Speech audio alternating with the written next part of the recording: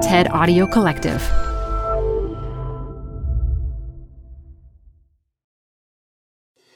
Tired of unnecessary payroll errors? Stop them in their tracks. With Paycom, employees do their own payroll. They're able to identify errors and fix them before submission, right in the app. Because no one can afford for payroll to be wrong. Not HR and payroll teams, not leaders, and definitely not employees. Shorted paychecks, timesheet corrections, unentered sick days, missing overtime hours, and expense mistakes are, well, unnecessary for everyone. Manage the process to make payday right with Paycom. Learn more at paycom.com/soundrise. That's paycom.com/soundrise.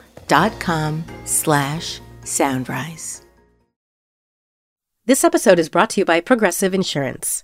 Whether you love true crime or comedy, celebrity interviews or news, you call the shots on what's in your podcast queue. And guess what? Now you can call them on your auto insurance too with the Name Your Price tool from Progressive. It works just the way it sounds.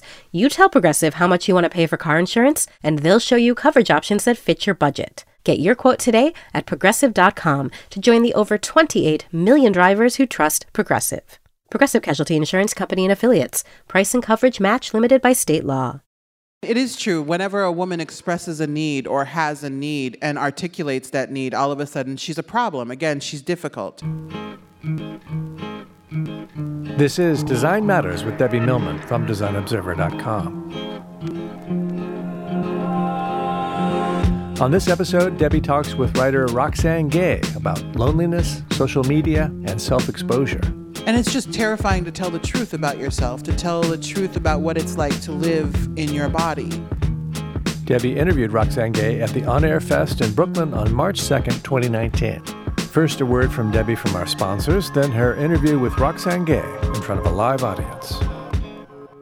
Design Matters is supported by some wonderful patrons, Adobe and Wix.com. Are you an introvert, an extrovert, or both? I think the human desire for self-knowledge is universal. I mean, who can't get enough of personality tests like Myers-Briggs or the Proust questionnaire? Well, now there's a new test in town that has been created especially for creative people. It's called Creative Types. It is the brainchild of the Adobe Create team. It's really fun, and it's absolutely free. The Creative Types test is an exploration of the many faces of the creative personality. Grounded in decades of psychological research, the test assesses your basic habits and tendencies. It will help you understand how you think, how you act, and how you see the world in an effort to help you better understand who you are as a creative individual. Take the test, and you will also discover which one of 8 fascinating creative types you are. You'll learn about your personal strengths and challenges, even your ideal collaborators. Everyone has a creative type. What's yours? Go to mycreativetype.com and you can discover your personal creative personality. Support for Design Matters is also provided by Wix.com, which puts the creative power of building dynamic websites back into the hands of designers. As anyone who has spent time in a WYSIWYG platform knows, what you see isn't necessarily always what you get. On the flip side, for some, it's far too easy to get lost in code and lose the forest for the trees. Wix.com allows you to find your own personal sweet spot and take control of your site with their drag-and-drop editor, hundreds of advanced design features such as Retina-ready image galleries, custom font sets, HD video, and parallax scrolling effects. You even have serverless, hassle-free coding for robust websites and applications. With Wix.com, you have total control of your web design like never before. So join Wix's brilliant community of designers, artists, and creatives at large around the world for free and ask yourself, what will you create today? Debbie Millman is joined today by a very, very special guest, a bad-ass fuck feminist womanist professor, editor, social commentator, writer, internet gangster, fellow Haitian American Roxane Gay. So I want to bring Ms. Debbie Millman and Ms. Roxane Gay to the stage. Welcome to On Air Fest, y'all.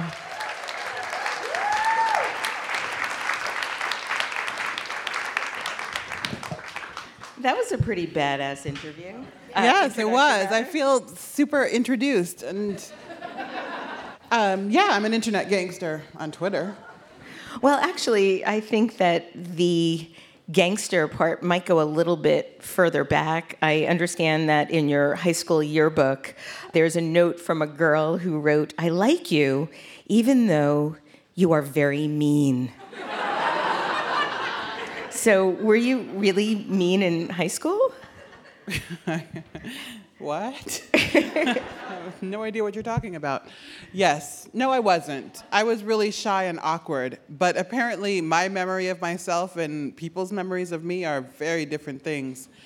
And I do remember probably in my sophomore year or so, I developed a mean streak. And it wasn't bullying or anything like that, but if I had something biting to say, I said it. I had no filter. Do you remember any of the more biting things you might have done? No, I don't. Thank God. I have absolved myself of all of those sins conveniently. So I don't remember what I said. Now, you've stated that in many ways, likability is a very elaborate lie, a performance, a code of conduct dictating the proper way to be left to our own devices. Do you think that we're all really diabolical deep down inside, Roxane? I hope so. I genuinely hope so.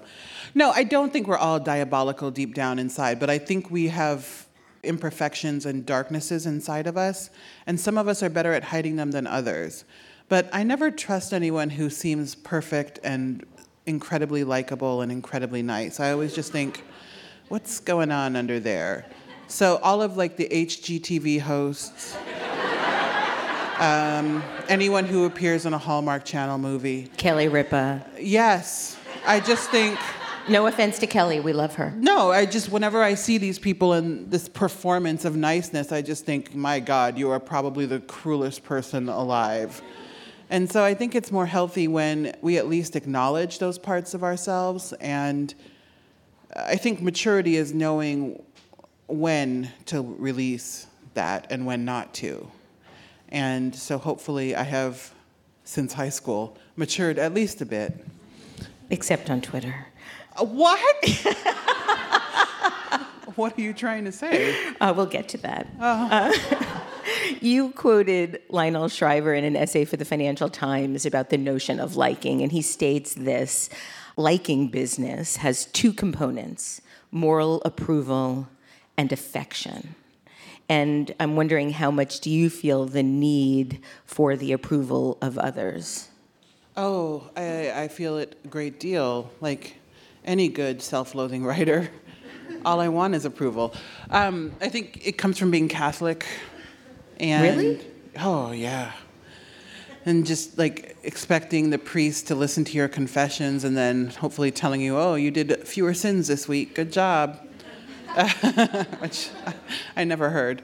But no, I think like many people, care too much about what other people think and seek the approval of others, which is one of the reasons I think I work so hard, is just thinking, okay, am I finally good enough? Am I finally doing enough to earn my keep in this world? Do you think you'll ever feel that it is enough? I would like to think so, but I don't know. Has it changed as you've gotten more successful?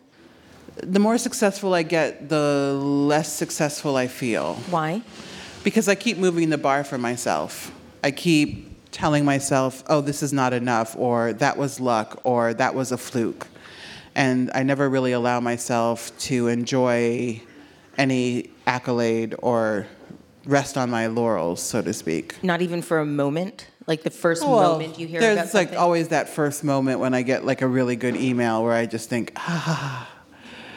And then 5 minutes later, I'm like, oh, how am I going to top this? So it's a lot. How do you keep pushing through that sense of it not being enough? Or do you want to? I would like to. I would like to get to a place where I understand what satisfaction feels like, where I think, okay, I've done enough for today, for this week, for this life. But You could say that right now, objectively. I don't know. Really? Bad Depends on feminist how was high. a bit of a It depends fluke. on how high the bar is today. Yeah, the bar is very high. I don't know that anyone could ever reach the bar. So I'm working on lowering the bar and just being comfortable with mediocrity. Yeah, let's see how long that lasts. In the New York Times review of your book, Difficult Women, the author declares, what constitutes a difficult woman? For Roxane Gay, she's easy. By the third date, one of her troublesome narrators tells us, we have already slept together twice. I'm not a hard sell. She's also needy, moody, and above all, unpredictable, which makes her dangerous. When I read that, I thought, that doesn't really sound like the definition of difficult to me. And I'm wondering if we could talk a little bit about why that even is something that is posited as difficult. It sounds interesting. It does sound interesting. I think anytime a woman demonstrates any amount of personality, self-actualization, or free will, we're like, oh, this bitch is fucking difficult. And that's really frustrating because we have these very limiting categories into which we like to put women and contain them. So anytime you try and get out of those categories, you start to create problems. And so it's interesting. And I don't think it's actually difficult, but I do think we are considered difficult in those circumstances. And so especially in Difficult Women, I was trying to explore what are the circumstances in which a woman is behaving in a completely rational and normal way and is considered difficult. And we see that over and over and over again, whether it be Serena Williams, whether it be Hillary Clinton. And you've said that you want characters to do bad things and get away with their misdeeds. Yes. You want characters to think ugly thoughts and make ugly decisions. You want characters to make mistakes and put themselves first without apologizing for it. And as I was reading those lines, I was wishing that I could be a person like that. Like, that is the definition of, for me, what a happy woman looks like. And I'm wondering if there was any projection in those lines for yourself, too, because it really does sound like the perfect woman. Well, thank you. I am the perfect woman. Ha ha. She said she was easy. My fiction is indeed fiction. It is made up. But there's always a lot of wishful thinking, and I wish I could do this. I wish I could behave in this way. I wish I could say this without consequence. But you could. Now you could. But there are always consequences. And so I think about consequences, and this goes back to, of course, caring about the approval of others. And so oftentimes, especially in Difficult Women, those women are doing the kinds of things that I think a lot of women would love to do if they were freed from the constraints of womanhood in the world as it is. In an essay about film and the characters in The Hunger Games you wrote for The Rumpus, which is also in your essay collection, Bad Feminist, you write, I am fascinated by strength in women. People tend to think I'm strong. I'm not. And yet. What happens after the and yet? And yet, here I am still standing. So clearly, there's some measure of strength in me. You really don't think that you're strong? You wouldn't identify as being strong? Not really. Before I knew you, I it. was terrified. I was terrified by your Twitter presence. I was terrified by your success. I was terrified by your stature. Oh, really? Yeah. We'll have to get into that a little later. Okay. I oftentimes feel terrified myself, and a lot of times people tell me, oh, you're so brave, you're so strong, and I'm like, what the fuck are you talking about? No, I'm not. I'm watching HGTV in my pajamas, and I haven't opened my laptop in 2 days, and I have 2 books due. No, I'm not brave. I'm perpetually failing. So I never feel strong, and I in one of the things I write about in Bad Feminist, and also Hunger for that matter, is this idea that surviving means that you're strong. And I don't know that that's the case, especially for me. Well, I actually get you that quote because I did want to talk to you about that. Wow, you came prepared. I did. Can you imagine? No. Because it's quite a good quote, but I actually don't agree with you. You said just because you survive something does not mean you're strong. Just because you survive something does not mean you're strong. And I don't know that I agree. I think that if you survive something, that's table stakes for strong, for me.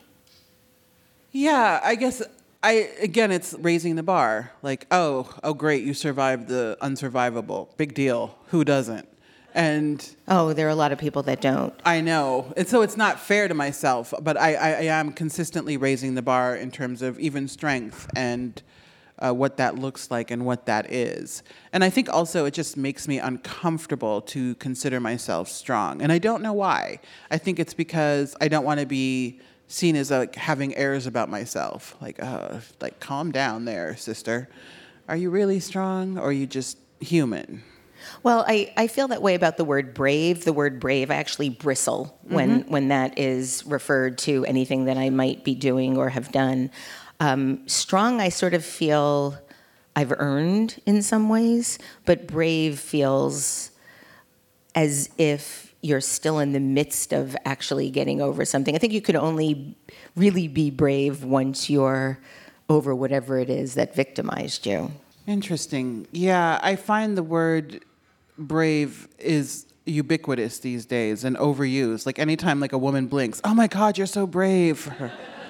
And again, I think that sometimes the bar is too low for certain things. And I think sometimes we project bravery onto others when they do things we can't do ourselves.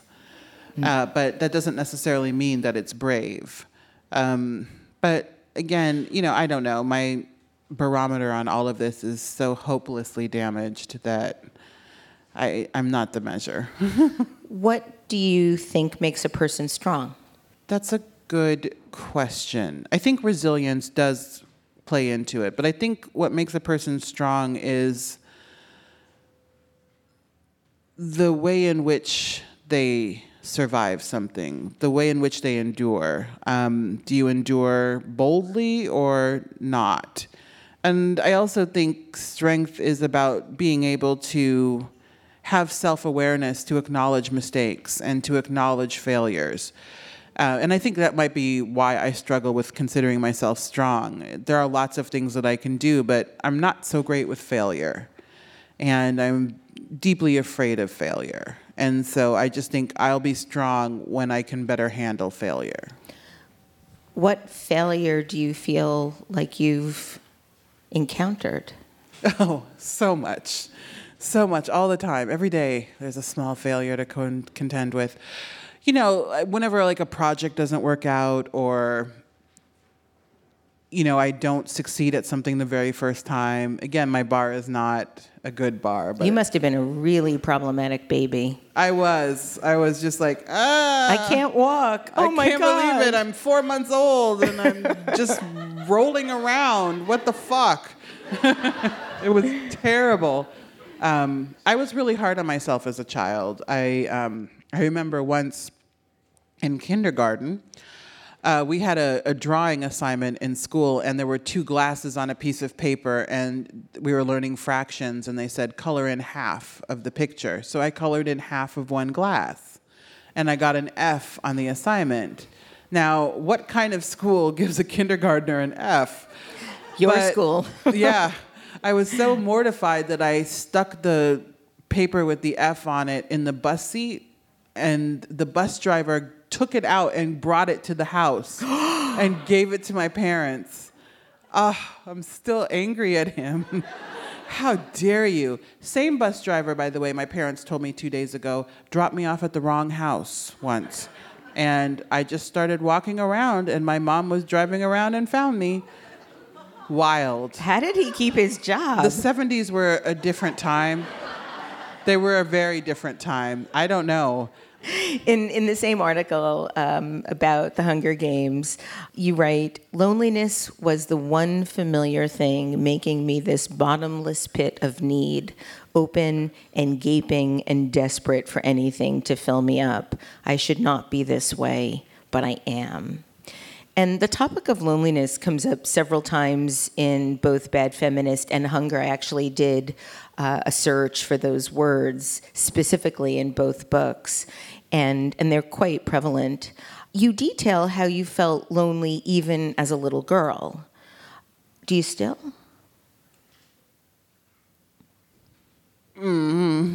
Yes and no.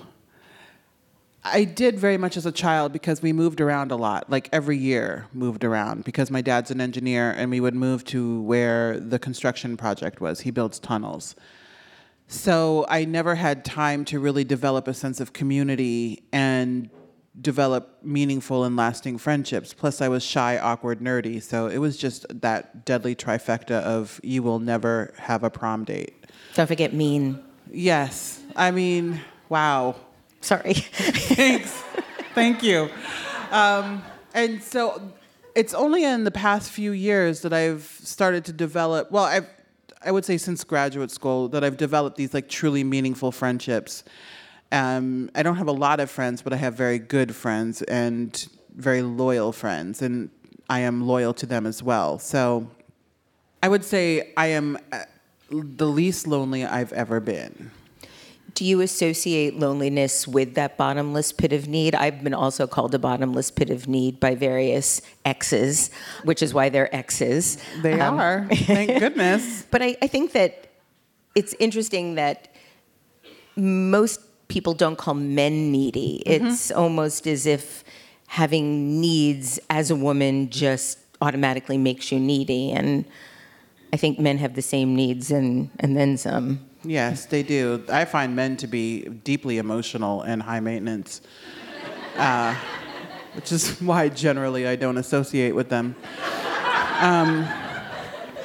And it is true, whenever a woman expresses a need or has a need and articulates that need, all of a sudden she's a problem. Again, she's difficult and she's needy. And so I do associate loneliness with neediness, this idea that I need companionship, that I'm not a self-sustaining unit. Or a robot is problematic for me. But I'm okay with it now. Like, the older I get, once I turned 40, I just had so few fucks to give about anything that I've just started to also embrace certain things about myself. Like, oh, yes, you enjoy companionship. How dare you? You're like everyone else, Roxane. You're not special. So I do see it less and less as a problem. And also I feel it less and less because I have really good people in my life. You said that this started to change when you turned 40. When you turn 40, you have less fucks to give. I'm in my 50s. I still have a lot of fucks to give. I don't know that it's necessarily age-related. For me, it was. I don't know, like, if it was age and where I was at that point in my life, but I just realized, well, I'm sort of cresting, whatever, this is it. And it's all sort of downhill from here. So whatever happens, happens. Let's see. Yeah. Reading seemed incredibly important to you when you were lonely, and growing up, I understand you read everything you can get your hands on, and you've written about how when you were reading, you were never lonely or tormented or scared. And most recently, in your introduction to the 2018 edition of Best American Short Stories, you write that in times of great personal or public upheaval, you turn to reading. Now, in times of great personal or public upheaval, I turn to drinking. And so I'm wondering how reading actually helps. Oh, because reading, well, I do drink while I read. I think I should start reading while I drink. Yes, I'm a multitasker. I'm a Libra, what can I say? Reading, I find, provides escape. And if it doesn't provide escape, it provides solace. And so even now, like, I love reading. Yesterday, I had the shittiest travel day known to man. And so I read on the entire flight. I just could not be bothered to do anything else. And it was fantastic. I read this incredible memoir called How We Fight for Our Lives by Saeed Jones. Yes. And I was completely immersed in his life, in his childhood in Texas, and then Atlanta, and then college in Western Kentucky. And I completely forgot about the fact that my flight was delayed for 2 hours. And that was really nice. And I have also used reading to escape far more serious things. And when I was a child and I was dealing with sexual assault, reading showed me, A, language for what I had been through, and that I wasn't alone, and that perhaps I would get to the other side of it. And so it's just so useful to me. It's also how I learned about sex. After the sexual assault, you realized as an adult how desperately you had sacrificed yourself for love and attention, and how little you felt you deserved. And in Hunger, you write, I was a gaping wound of need. I couldn't admit this to myself, but there was a pattern of intense emotional masochism, of throwing myself into the most dramatic relationships possible, of needing to be a victim of some kind over and over and over. That was something familiar, something I understood. And yet you go on to state that you dated assholes because you were lazy. And I'm wondering, what does being lazy have to do with dating an asshole? Oh, that's a great question. I've never been asked that before. Yay. Oh, thank you. Because when you're dating an asshole, you generally know it. They can't really hide it. And so I generally, when I date an asshole, I'm just like, oh, well, I know you're an asshole, but I'm not going to do anything about it. I'm not going to break up with you. I'm just going to deal with it. And so when I know that, like when I'm feeling particularly lazy, it's just like, I could do better. This person is not great, but they're good enough. It's okay. It's adequate. And you didn't feel like you deserved more? No, I didn't. I just thought, well, this is as good as it's going to get. So he's an asshole, whatever. And, you know, it's really a hard thing to decide that you deserve better, that you decide that you deserve love, tenderness, mutuality. And especially in my 30s and my 20s, it just didn't even seem like a possibility to me. How did you break the pattern? I turned 40. So much happened when I turned 40. It was just like a choir of angels. Just lots of luck. No, I think I just started to date women again, which goes a long way. Though women can be assholes, I hear. But it just, I think something about getting older and realizing I don't want to feel this terrible all the time anymore. And I can be alone, which was an incredibly important realization, that I can be alone even if I would prefer not to. And then just, you know, when you are loved by the right person, a whole world of possibility opens up. How did you get the courage to finally be alone? Oh, I think you just hit a wall. You hit a point where you just think, I cannot be in this dysfunctional relationship for 1 second longer, and I would rather be alone than put up with this for 1 moment longer. And unfortunately, my threshold is very high for nonsense. And so it took me a long time to get there. But once I got there, I just realized, you know, whatever. I'm very amusing, and I can amuse the shit out of myself. And also, I have cable. Like, not... I do. I don't have, like, the thing where you have sign up for 5 different services. I have actual old people cable. And so all the channels come to my house, and worlds of possibility. My favorite show right now is Forged in Fire, History Channel. It's a sword making competition. It's like Chopped, but for sword makers. She doesn't watch any reality television, so every time I'm like, let's watch Vanderpump Rules, she's like, what is that? Like, why am I dating you? What's going on?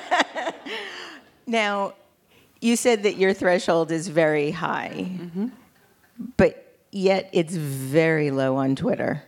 Yeah. You don't accept any abuse on Twitter. You are a Twitter gangster. Yes. So talk about why that dichotomy of being so So much a punching bag over the history of your life, but so unwilling to accept even the slightest clap online. You've answered your own question. How is that? Because I have tolerated so much nonsense and bullshit in my actual life.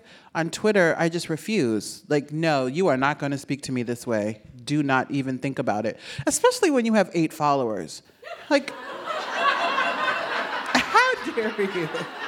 How dare you? Like, the other day, a man with 8 followers tweeted at me, "No one cares." Just factually, 567,000 people care what I say. And 8 people care what you say. And it's just how dare you? And the audacity. And the thing is, so many of these idiots on Twitter really step to me like they're making some sort of grand and profound argument. They're not. And it's very easy, and I've said this before, but it's like T-ball. You know when you play T-ball and there's a stick and the ball is on the stick, and so you can't miss the ball. Well, some kids do, but for me, Twitter is like T-ball, where these idiots put themselves right on the stick. And it's just like, well, I mean, if you're going to serve it up, I guess I'll hit the ball. And it's deeply satisfying, but it also, it is. It's one of my favorite things to do. But also, it's to let people see the level of harassment that a Black queer woman gets online. It's constant and pervasive. Oftentimes, it's deeply cruel, especially when you live in a fat body. And it's not okay. You don't get to talk to people this way and think it's fine. And more, I find when you push back, a lot of them cry. And they just get upset, or they say, "Oh my God, I'm sorry, I'm just having a bad day." Well, you know what? Your bad day is not my problem. So don't make it my problem. Yeah, I have no tolerance. What I find so interesting about the clapbacks is how often the person deletes the tweet that they sent you. Mm-hmm. Because I like to go look at what it is you're responding to, and often that tweet is no longer available. Mm-hmm. And I wonder what the strength that person has, that moment where they think, it's okay to do this. Mm-hmm. Because they think there's not going to be any pushback. Right. They think it's okay to just say whatever the fuck. But if they follow you, they know that that's not the case. So I often a lot of them don't follow me. So they just...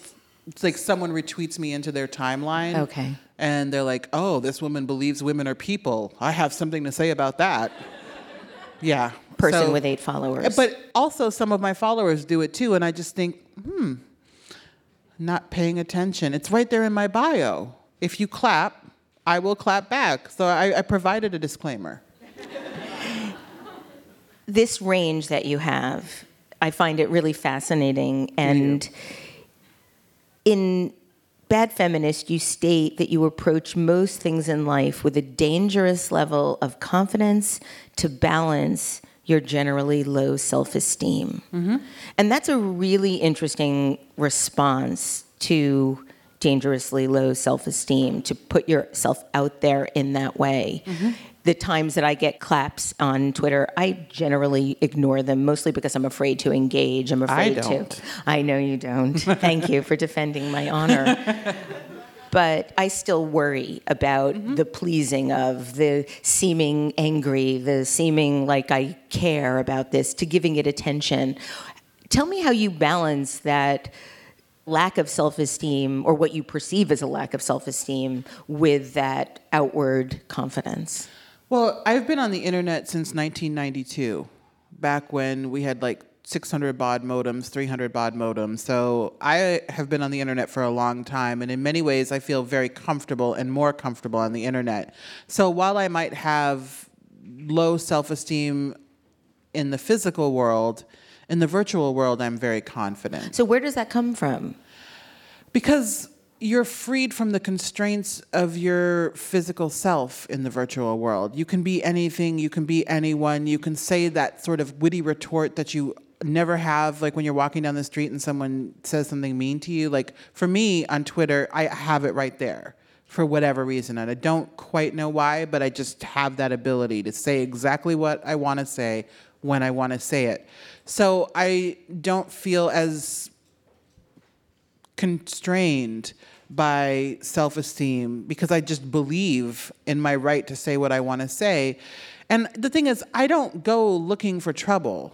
I don't believe in being cruel. It's when you come to me with your nonsense that I push back. And so that also helps me to be confident because in general, I'm a kind and fun person. And I believe for the most part, my online demeanor reflects that, except I also love to complain. Why? Oh, it's my favorite thing. Why? It feels so good to just to articulate, these are my woes today. It just feels really good. Like, yes, my stomach hurts. I didn't sleep enough. So I just enjoy complaining. I get it from my mother. What you see as complaining might just be seen by somebody else as being honest about how you feel. In Bad Feminist, you say you're full of longing and you're full of envy, and so much of my envy is terrible. Mm-hmm. Most people, if they felt that they were full of envy and that envy was terrible, would hide it. You don't. No, there's no need. Again, 40. It was a game changer. It really was. I love how you're just putting so much on that age change. Well, I think it was also 39, the last day of you being 39, 11:59 p.m. Then I turned 40. I was like, oh my God, I won the lottery. I'm healed. No, but it just happens to be 40. I don't know that it would have happened to me at 40 if other things hadn't also fallen into place, but that's when my writing career really took off. That's when I became independently financially comfortable. That's when I got tenure at my day job. And so tenure makes a lot of things possible. You can say whatever you want. Can't get fired. And so I was like, the white boys do this all the time, so I'm going to fucking ride this tenure thing out. It's great. It really so all of those things happened around the same time and enabled me to feel just more empowered with just owning who I am, owning the fact that I experience envy and that I have desires. Where do you think the envy comes from? Oh, human nature. I think a lot of us deal with envy. Whenever people are like, oh, I don't get jealous. Really? I get jealous all the time. Like, I live in a constant state of jealousy. Yes. And so, I get jealous of, what are you doing looking at your phone? And then I'll just look at my own phone. As a deeply inconsistent person, I think it's just this idea of wanting to be the center of the universe. You begin the book Hunger with this statement: every body has a story and a history. Here I offer mine with a memoir of my body and my hunger. Writing this book is a confession. These are the ugliest, weakest, barest parts of me. Roxane, what about the book do you find to be ugly or weak, or what part of the bareness is something that you don't like? Well, with Hunger, it was a book about my body. Now, when you live in a fat body and you move through the world, people make assumptions. They see you, they think they know the story of your body. And with Hunger, I was telling the truth of my body. And some of it may have met people's expectations and some of it may not have. And it's just terrifying to tell the truth about yourself, to tell the truth about what it's like to live in your body. And parts of it felt ugly to me. Sometimes the truth feels ugly. It feels like it's too much. It's too needful. And especially when I was writing that book, which was definitely the most difficult thing I've ever done, professionally at least, it just felt like, oh, this is hateful, hideous stuff. And part of that, of course, is shaped by misogyny and fat phobia. And even though you think I'm against these things, you internalize them nonetheless. And so a lot of that was just internalized self-hatred brought about by what it means to be a woman in this world. Reading Hunger, I think, was my first foray into falling in love with you. So, what was it like for you to... I like how she just dropped that little snippet. What was it like for you to receive such an immensely positive reaction to something that was so difficult to write? It was good. It was good. It was great. Did you ever feel nervous about everything that you'd put out there? Oh, yeah, I was terrified. I was deeply, deeply terrified. I was just deeply terrified. What are people going to think? What are they going to say? And yet people have responded in really moving and profound ways ever since the book came out. Like, women come up to me and just tell me, oh my God, I see myself in this book and I feel kinship. It got me a girlfriend, which is pretty great.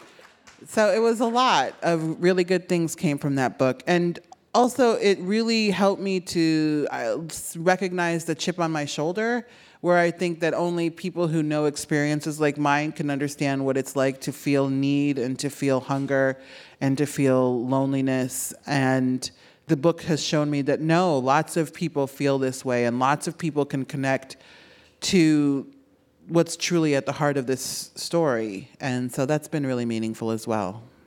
Toward the end of Hunger, you write that you no longer need the body fortress that you built and that you would now focus on undestroying yourself. How you doing with that? Oh, so far so good.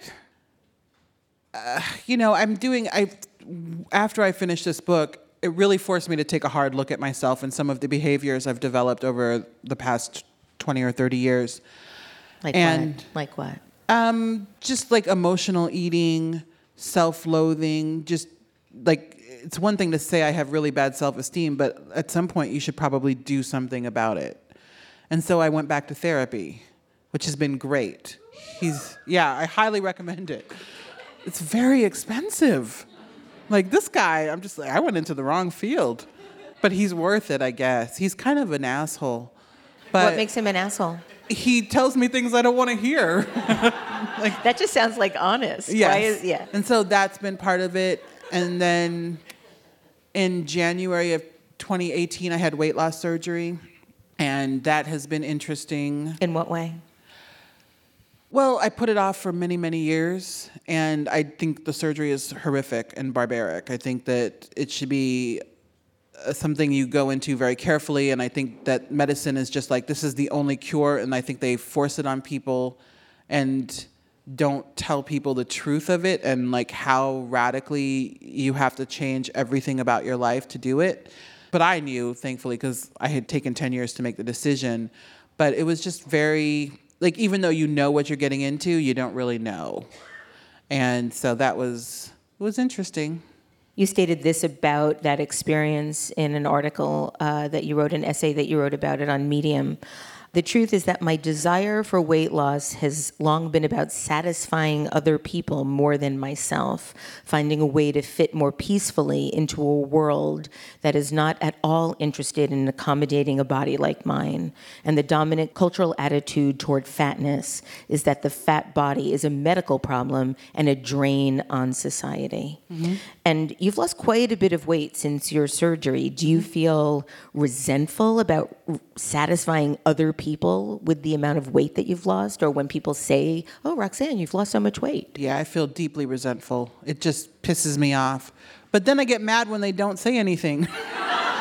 Like, how dare you? I've lost a person. So it's just such a difficult space to inhabit where I deeply resent that now all of a sudden people are like, even friends. Like the other day, a friend texted me, oh my God, you're looking so great. Like, why didn't you tell me this in December of 2017? I mean, really? Like, it's frustrating, but I get it, I guess, but it's frustrating. And, when people say congratulations, especially as I deepen my awareness of fat positivity, I just think, what are you really congratulating me for? I think you're congratulating me for making you feel more comfortable about being around my body. So the more weight I lose, the more radically I'm like, fuck you, stay fat. Do you feel differently about yourself and your appearance? Unfortunately, I do. I mean, but I think it's more that so much more of the world is slowly opening up to me that I didn't realize I didn't even have access to. Like what?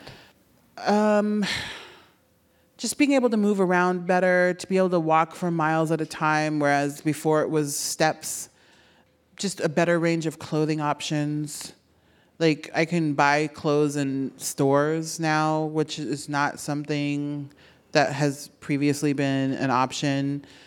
I mean, like 2 stores, but still, that's 2 more stores than before. Torrid, I'm telling you what, their clothes are for young people, but I don't care. I wear them, and they're very breasty, but so am I, so it's fine. It's just great to have those options. And so when you can feel better and look better and have more options, you start to feel better about yourself. And so it's all connected. And, I'm struggling with some of the reasons why, but still, whatever. You're working on a new magazine for Medium called Gay. Good name. Yeah, very good name. 3 new books, a collection of essays, a graphic novel. You're working on several screenplays, and you have a new podcast in the works. Where does all this drive come from, girl? I just am relentless in my ambition. I want to rule the world, so one step at a time. Roxane, my last question for you is this. In June of 2011, on Bookslut, you wrote this. In one of my more elaborate, embarrassing flights of fancy, I won an Oscar for writing the best adapted screenplay based on my best-selling novel, which has graced the New York Times bestseller list for at least 57 weeks. At the Oscar ceremony, I am wearing something flawless by a designer with a long, exotic name. My hair and face are beat. I don't trip when I walk up the stairs in my Louboutins to accept my honor. Wow. You wrote this in 2011. That seemed really far away for you at the time. A flight of fancy was how you put it. Doesn't seem so outlandish now, does it? No, it doesn't. Right? I'm literally like 2.5, 3 years from my Oscar, I feel.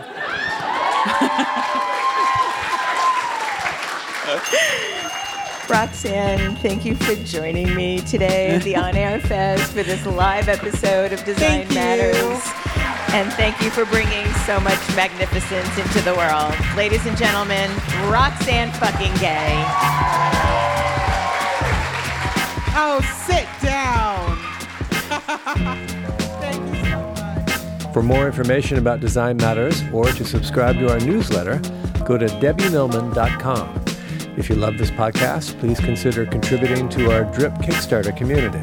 Members get early access to the podcast, transcripts of every interview, invitations to live interviews, Q&A sessions with guests, and a brand new annual magazine. You can learn more about this at d.rip/Debbie/Millman. That's d.rip/Debbie-Millman. And if you really like this podcast, please write a review in the iTunes store and link to the podcast on social media. Design Matters is produced by Curtis Fox Productions. The show is published exclusively by DesignObserver.com and recorded at the School of Visual Arts Masters in Branding program in New York City. The editor-in-chief of Design Matters Media is Zachary Pettit, and the art director is Emily Weiland.